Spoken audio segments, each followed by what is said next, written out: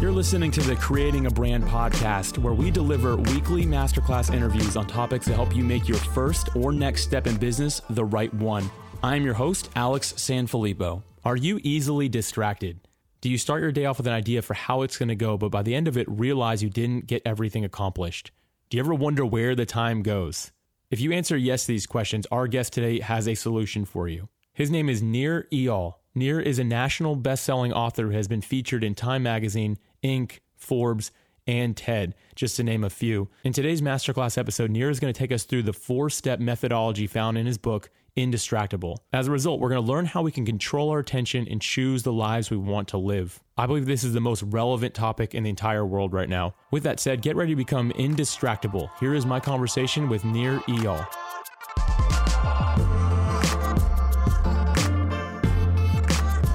Nir, welcome to the Creating a Brand podcast. So excited to have you with us today. Thanks so much, Alex. Great to be here. I'm looking forward to jumping into this book with you. This was one that really just had my wheels turning.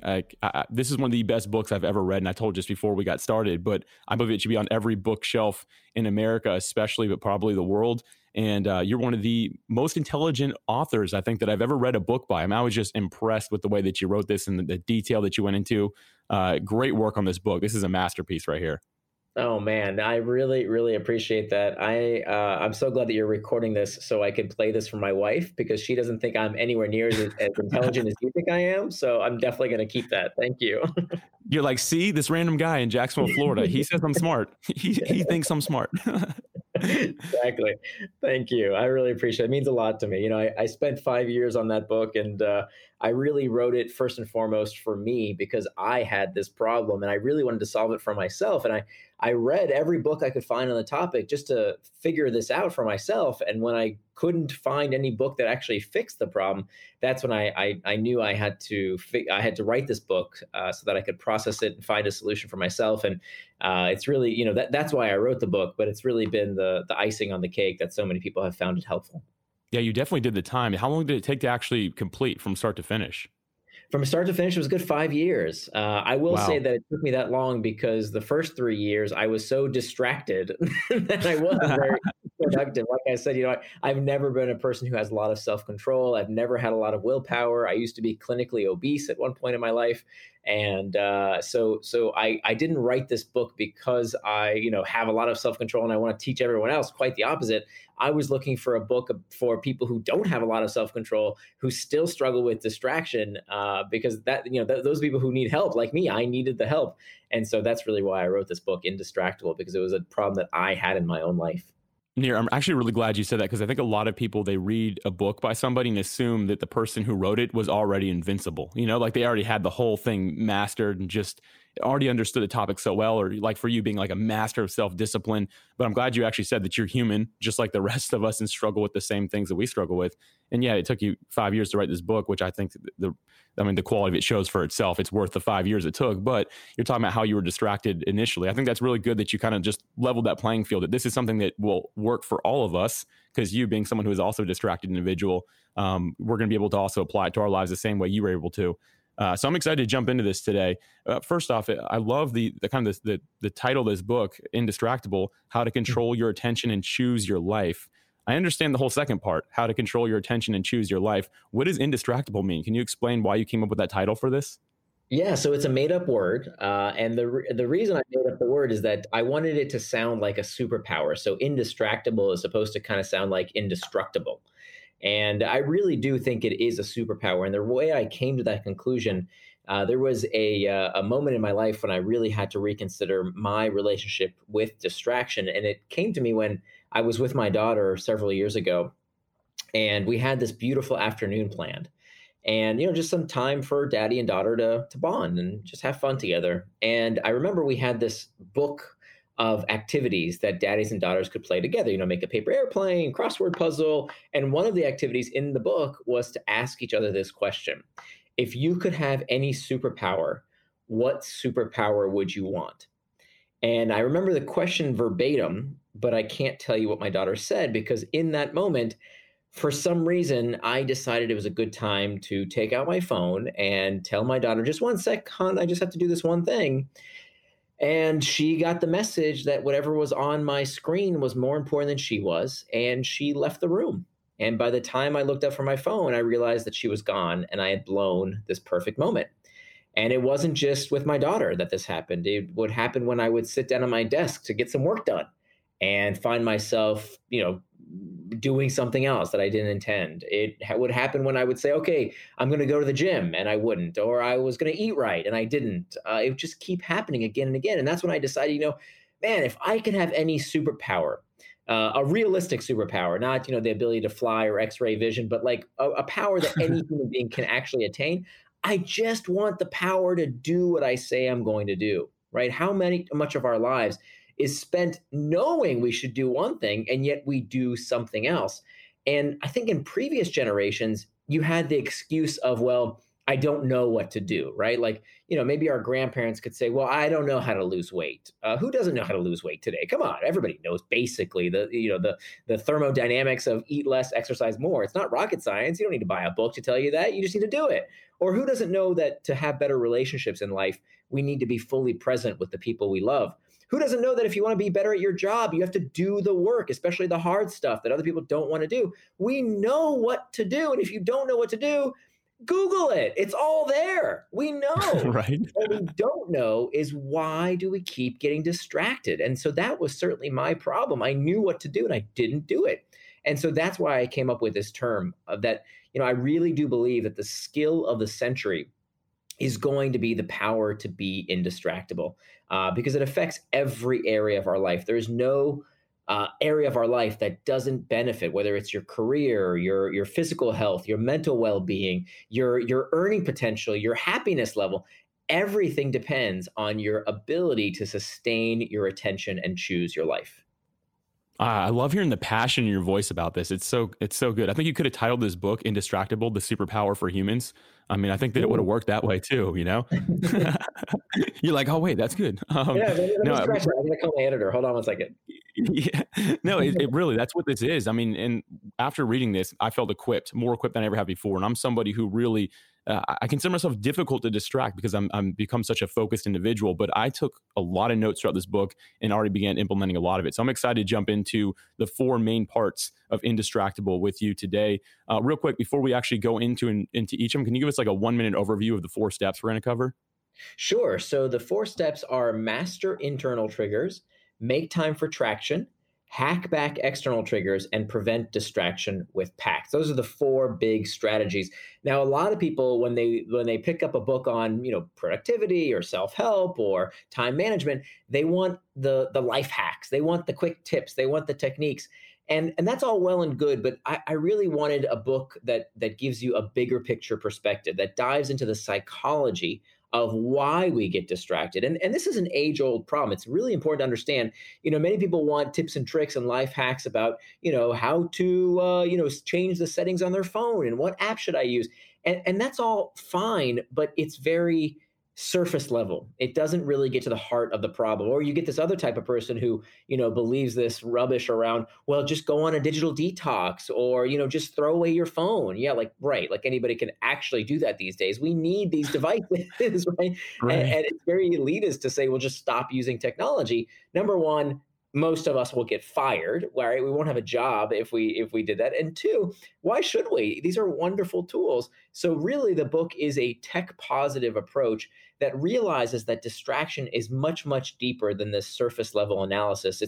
I call it a proximal cause versus a root cause. So we really want to get to the root cause of the problem, because, tactics are what you do. Strategy is why you do it. And so it's much more important to understand the strategy, because that will serve you for the rest of your life. The tactics will come and go with, the different challenges and technologies and techniques that are around.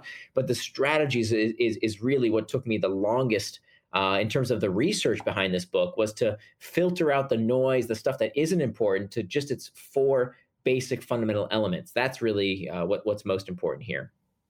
When I first got out of the aerospace industry, I was on a branch of it where it was called the AOG line. It stands for Aircraft on Ground, which means if our customers at any point, anywhere in the world, because we were global, had a problem with their aircraft, they would call this phone number and someone would answer it for sure. and they would have to act on whatever it was that that person was saying. And I had this phone for 7 years, and my phone rang it could be any day, any hour, it could be any holiday, anything like that. And I remember telling my wife, I'm like, as soon as I'm done with this AOG, like this job that I'm in right now, like I'm going to throw a smartphone away and never use one again. And I told her that. I'm like, that's how I'm not going to be distracting more, because I can't have this in my life in the future. Yeah. That day that I stopped and had the opportunity to throw away the smartphone, I looked at it and I was like, you know what? I kind of love this thing, actually. Like I'll find something else to distract me instead. And that's exactly what I did. Instead, I turned to social media and found the notifications were just as beautiful as the phone calls at 2 and 3 in the morning. So, I'm glad that you're talking about an approach that doesn't make us throw everything away and, get rid of your TV, get rid of your phones, get rid of your computers. More so, you found a way to make this work internally with us. So I want to go ahead and jump into the parts. And the first one here is to master internal triggers. Can you explain that in more detail? Sure. And just to back up on the point you just made, I think it's a really important place to start, because when you look at the history of this problem, it did not start with the cell phone and Facebook and social media or the iPhone. It goes back so much farther than that, because every successive generation has had this problem, right? They've always blamed something for distracting them, all the way back. The earliest recorded complaint around distraction I found was from Plato. Plato called, the Greek philosopher, he called it akrasia in the Greek, the tendency that we have to do things against our better interest. And so this has always plagued us, whether it's, people complained the radio was melting our brain, and television and video games, and all the way back to the written word, right? That even the written word, Socrates said, was going to enfable men's minds. This technology, this terrible technology of writing things down. And of course, that's never the source of the problem. The problem goes much, much deeper. And so before I get into the big 4 strategies, let me just talk about what distraction is, so we can kind of get our terminology straight and understand what is the problem itself. So the best way to understand distraction is to understand what is the opposite of distraction. Most people, if you ask them what's the opposite of distraction, they'll tell you it's focus.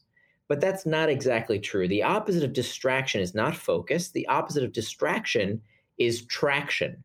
That in fact, both words come from the same Latin root, trahare, which means to pull, and they both end in the same 6-letter word, A-C-T-I-O-N, that spells action. So traction, by definition, is any action that pulls you towards what you really want to do, things that you do with intent, things that move you towards your values and help you become the person you want to become. Now, the opposite of traction is distraction. Any action that pulls you away from what you plan to do, away from your values, moves you further away from being the kind of person you want to become. So this is really important for 2 reasons. Number one, any action can be either traction or distraction. Even the ones we think are productive. Let me give you a great example. This used to get me all the time. I would sit down at my desk and I would say, okay, now I'm going to focus on what I wanted to do. I'm not going to get distracted. I'm not going to procrastinate. I'm going to do that task. I'm not going to delay. Here I go. I'm going to get to work right now. I'm going to start. But first, let me check email for just a quick minute, right? Because email is kind of a productive thing to do, right? I'm taking something off my to-do list here. Isn't that making progress? And I would argue that that is the most pernicious form of distraction, because if you're, watching a YouTube video at work or playing Candy Crush, or I don't know, checking Facebook, well, that's pretty obvious that you're distracted. You and everybody else knows that's not what you're supposed to be doing at work.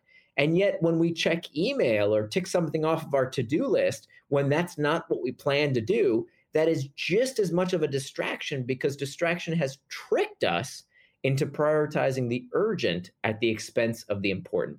So any action can be a distraction, and conversely, any action can be traction. That if you plan to waste your time doing something, quote unquote, waste your time, that is not wasted time. In fact, that there's nothing wrong with these technologies. I hate this moral hierarchy that people have of, you on Facebook or you playing a video game, that's frivolous, but me watching football, that's okay, right? Like there's no difference. Like, right, reading a book is somehow like morally superior to someone playing a video game. No, it's ridiculous.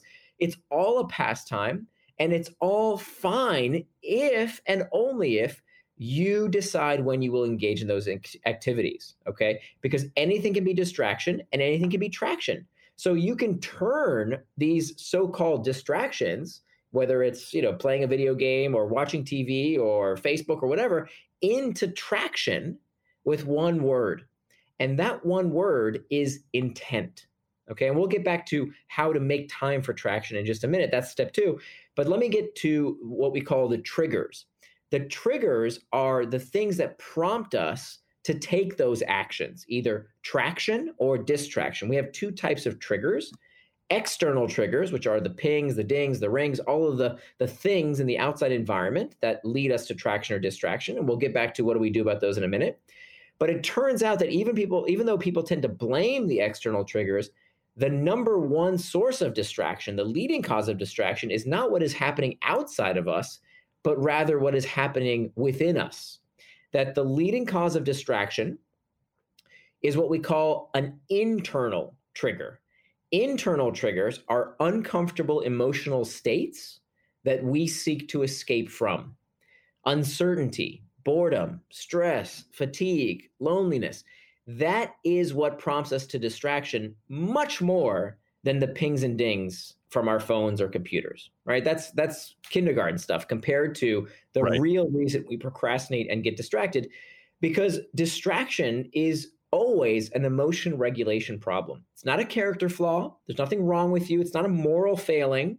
It's simply that most people do not have the tools to deal with uncomfortable emotional states in a healthy way that leads them towards traction rather than distraction. So that's the first place to start. So now we can work our way around these 4 points, starting with mastering the internal triggers. And so the way we master the internal triggers, there's many different techniques that I talk about in the book, but basically what we're doing is we are choosing how to respond to uncomfortable emotional states, because time management is pain management. Okay, and this is something I didn't see in any other book, but is really fundamental to understand. And this kind of blew my mind when I really read into the literature, that most people are mistaken, I know I certainly was, around what is the source of human motivation. That when you ask people what motivates us, most people give you some version of carrots and sticks, right?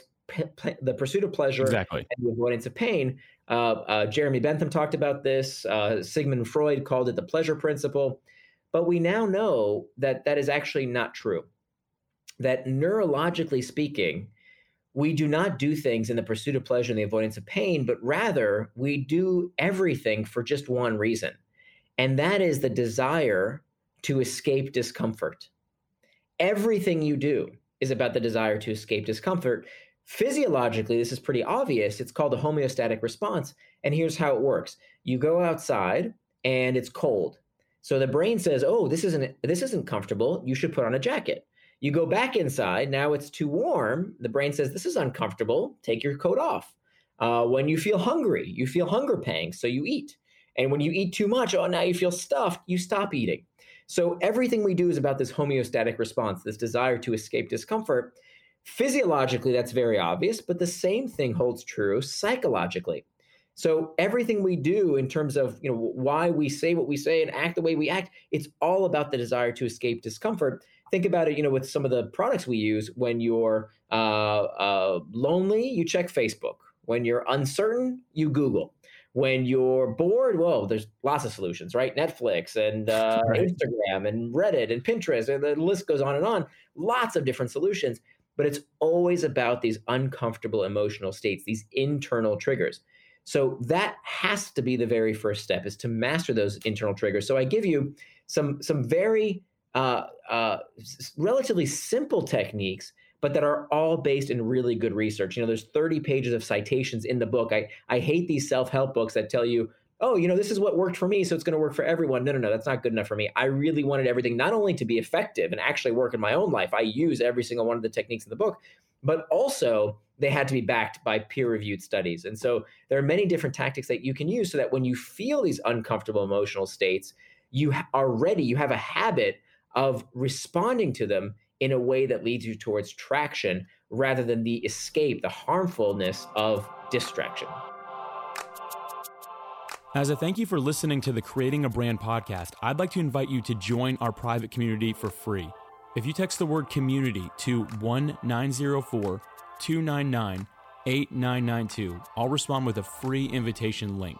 Once you join, I'll connect you with other community members and resources to help accelerate your success. Join today by texting the word community to 1-904-299-8992. I'm looking forward to talking to you within the Creating a Brand community. And now, let's get back to today's episode.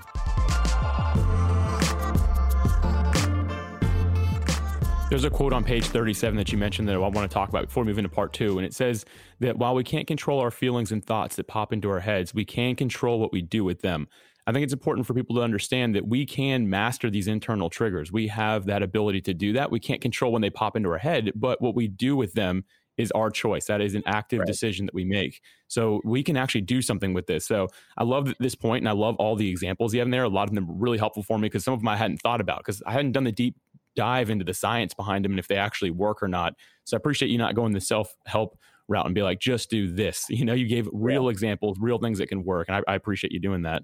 Absolutely. And your point is, I didn't realize that. I thought, my job was to get my feelings under control, right? That's kind of what we're taught, that we're not supposed to let our feelings show and we're supposed to control them, right? Keep them at bay. And it turns out we actually cannot control our feelings. We cannot control our urges, right? It's like asking someone to control the urge to sneeze. Once you have the urge to sneeze, it's already there. It's happened. You can't control that urge. What you can control is how you respond to that urge, hence the word responsibility. So that's a really important distinction because it turns out once you have a toolkit at your disposal for how you can respond in a healthier manner, now you can actually use those uncomfortable emotional states to drive you towards traction, right? It becomes rocket fuel to help you do what you really want to do. Because another thing that I hate about the self-help industry is that so many gurus out there tell us that you're always supposed to be happy all the time, right? How many books have happiness in the title as the goal of your life? That, if you're not content all the time, something's wrong with you. That if you spend a millisecond feeling bad, well, that's something that needs to be fixed or escaped. And that is not true. That in fact, feeling bad is not bad. That it is our disquietude that drives us to achieve, right? If you think about it from an evolutionary basis, if our species ever had a group of Homo sapiens who, were sitting on the savannah and one particular tribe figured out the key to happiness. They figured out the secret to infinite contentment.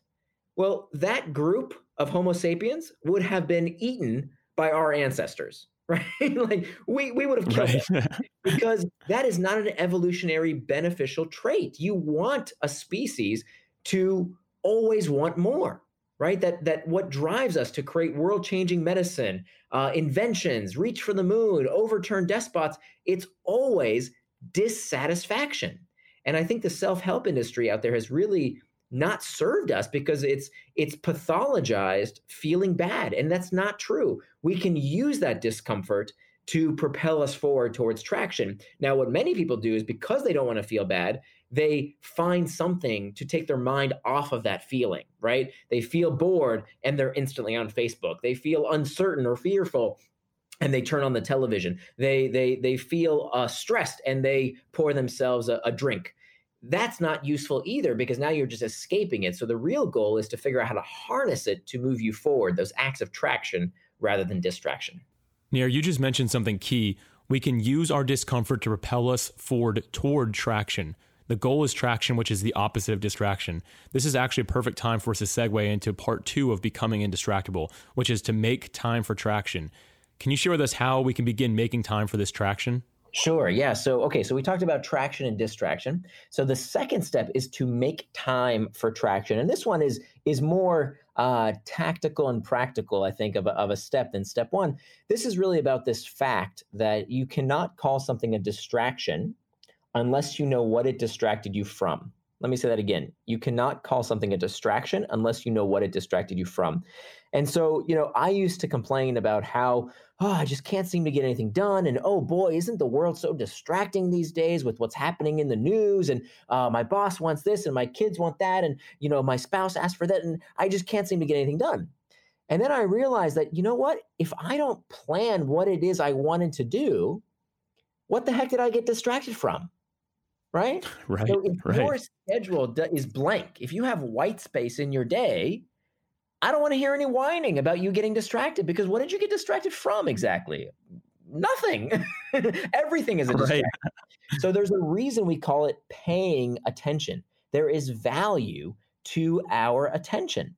And so we need to start valuing it the way it deserves, which is by planning out what we want to do with our time. And that planning process needs to be based on your values. I call it turning your values into time.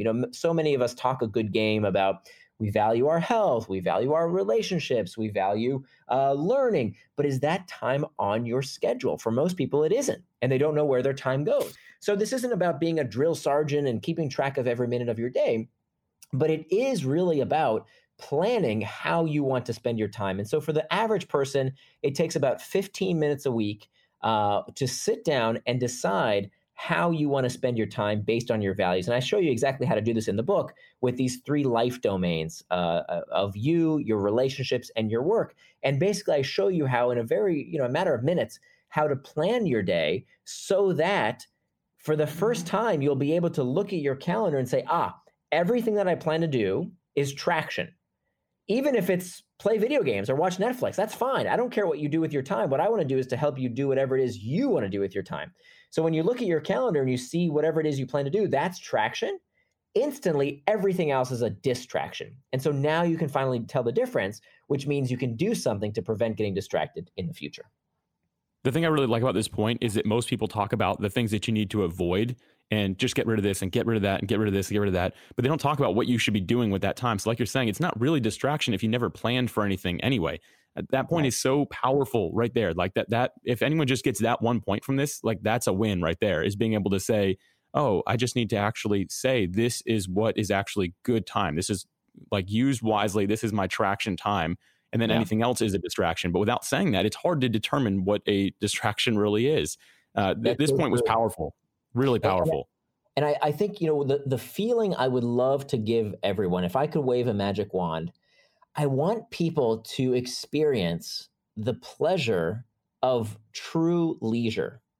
You see, most people out there, especially the type A personalities who care about getting things done and accomplishing their goals, they've never felt what it's like to really enjoy time off, because you know what you do. Like you're watching a movie on Netflix, you're playing with your kid, you're reading a book, and in the back of your mind, I wonder if somebody's waiting for me on email, or I wonder if I should just finish that one thing that I didn't get done at work. Or you're constantly having this list of to-dos in the back of your mind of what you didn't finish. And so even when you have leisure, even when you want to enjoy yourself, you're thinking about that other stuff.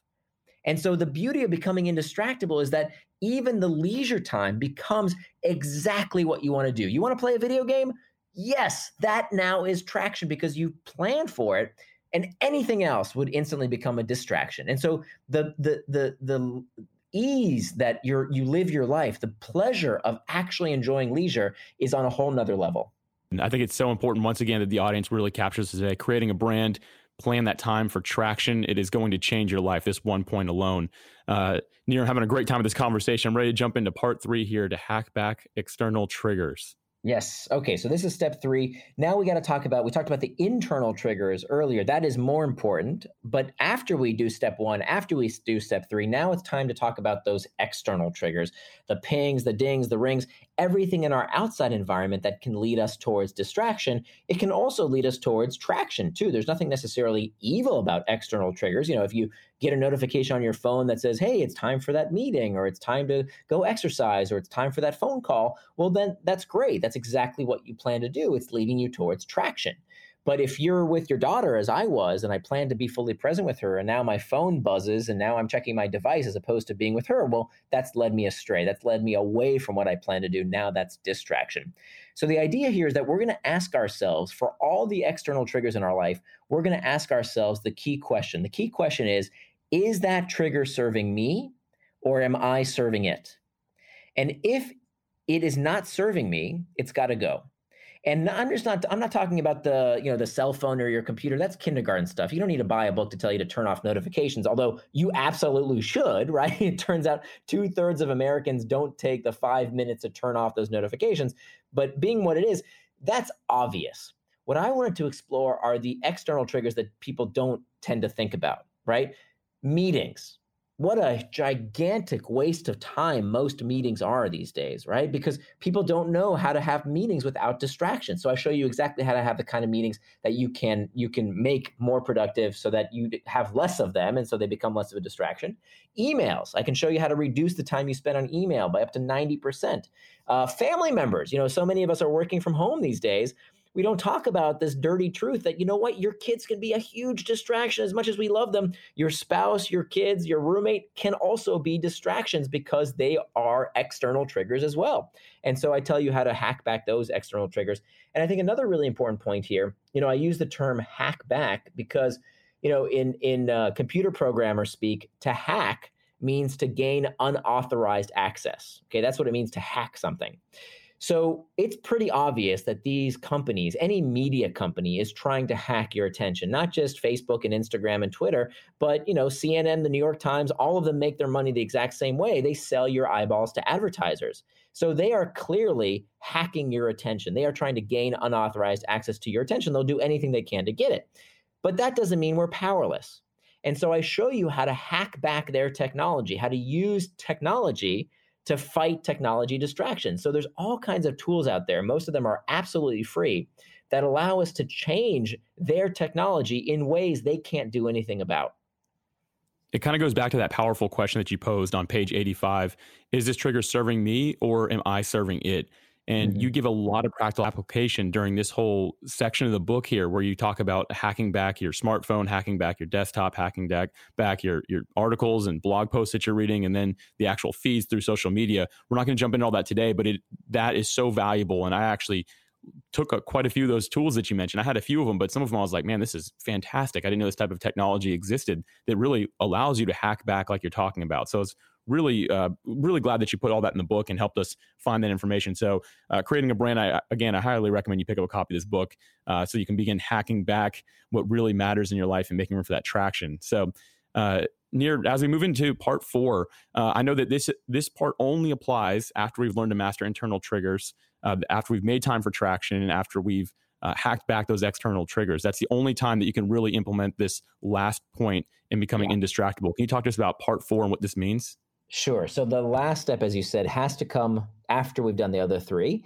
And this involves preventing distraction with pacts. So this is what we do as the last line of defense. This is the firewall to prevent you from getting distracted. And so what we are going to use as this 4th step is called a pre-commitment device. A pre-commitment device has been very well studied in the psychology community. Basically, what we're going to do is we're going to make a promise to ourselves or to someone else so that when the time comes when we feel that urge, if we fail, that there is some kind of backstop to ensure we don't get distracted. And so there are 3 types of pacts we can make. We have what we call an effort pact, a price pact, and an identity pact. And so we don't have time to talk about all 3 of them, but I'll give you a taste of one of them that I use all the time in my household. This is called an effort pact. Here's how it works. So my wife and I, a few years ago, we noticed that every night we were going to bed later than we wanted to, right? We wanted to make sure that we wanted to get good sleep. I don't have to preach to you about it. Everybody knows these days that sleep is very important for our physiological and our psychological well-being, but we weren't going to bed on time. That was really annoying. Why not? We said we wanted to. Why didn't we? Well, part of the problem was that night after night, I was staying up, checking email or social media, and she was, playing around on her iPad. And so here's what we did. After we did the other 3 steps of mastering the internal triggers, making time for traction, hacking back the external triggers, we did one more thing, which is I went to the hardware store and I got us this $5 outlet timer. Now, this timer plugs into the wall, and whatever you plug into it will turn off at a certain time that you set. And so in my household, every night at 10 p.m., the internet router shuts off. Okay. Now, could I turn it back on? Of course I could. Could I tether to my phone? Of course I could. But what I've done is I've added a bit of friction, a bit of effort, so that now I've turned a mindless behavior into something that requires a bit of mindfulness, right? Because now I have to go under my desk and unplug it and replug it. It takes some work. And now I have to ask myself, wait a minute, is this really what I wanted to be doing with my time? Is this really serving me? And so that bit of mindfulness helps me stop and reflect. So I put some effort in between me and something I don't want to do. Actually, today, there are internet routers that come with this feature built right in. So you can say, okay, turn off the iPad and the computer's internet access, but keep on the Alexa or the home security system, for example. So that would be an example of an effort pact. There are many, many others I talk about that we can do as well. Then there's the price pact, which is about having some kind of financial disincentive. It's actually helped me finish my book. I used a price pact. And then there's one more pact that I want to talk about briefly, which is an identity pact. An identity pact is, I think, one of my favorite revelations that I had in this book was uncovering the research around the psychology of religion. And it turns out that we know when people have some kind of moniker, some kind of identity, some noun they call themselves, they become much more likely to do what they say they're going to do. So when someone calls themselves a devout Christian or an observant Muslim or even a vegetarian, they've offloaded some of that decision making. And so we can actually use this to our advantage. So, a vegetarian doesn't wake up in the morning and say, should I have some bacon for breakfast? No, that decision has already been made. They don't have to expend any willpower and self-control because they are going to live according to their identity. So this gets back to why did I title the book Indistractable? Another reason why the book is titled Indistractable is because this is your new moniker. So, whether you read the book or even just listening to me on this podcast, you can start calling yourself this term. And by calling yourself Indistractable, not only will you change your life, you will become indistractable, you will live up to that identity, but this is how we change the larger community. This is how we change the world. It reminds me a lot about how my mom, back in the 1980s, I remember people used to come to our home and we had ashtrays in our living room. Now, my parents didn't smoke, and yet we had these ashtrays because back in the early 80s, that's just what people did. But of course, today, you would never walk into someone's home and, light up a cigarette. Nobody would do that, right? Can you imagine if someone walked into the living room and just, decided to smoke? That would be incredibly rude. But that was a very common behavior. So what changed? Was there a law that says you can't smoke in someone's private residence? No, there's never been such a law. What changed was people like my mom took the ashtrays away. She threw them out. And when someone tried to smoke in our house, she said, "Oh, I'm sorry. We are non-smokers. If you would like to smoke, if you'd kindly go outside." And so that's what we have to do to become indistractable. We have to be a little strange. It's okay. We're going to be a little weird here, right? Is it any more weird than being like my mom and saying we're non-smokers, or, someone who has a vegetarian diet or wears, a particular religious garb? Maybe it's outside the norm, but this is how we affect social change. We stand up and we say, my time, my attention, my life is something that I will control. I won't let other people control that because I am indistractable. And so we can make those identity pacts to help ourselves and others. So to go back over these once again, it's master internal triggers, make time for traction, hack back external triggers, and finally prevent distraction with pacts. And you ended with talking about identity pacts, which I believe are the most powerful of the bunch. Nir, this was such a phenomenal conversation. I had a blast today. I learned a lot. Even after reading the book, I still learned a lot from this conversation. Thank you so much for your time today. Oh, my pleasure. Thank you so much for having me, Alex.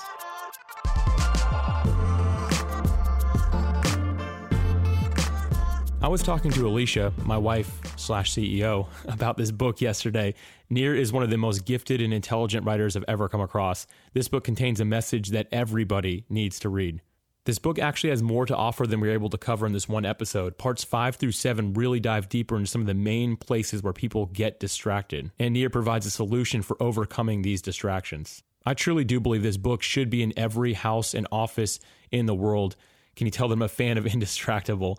I'd like to have a conversation with you about this episode. I'll start off with a question that I'd love for you to answer.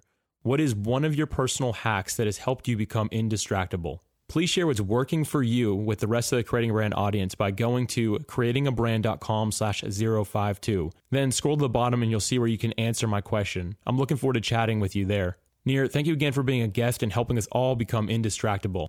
To pick up a copy of Nir's book, please visit creatingabrand.com/052. Thank you as always for listening. I'm looking forward to bringing you another masterclass episode next week.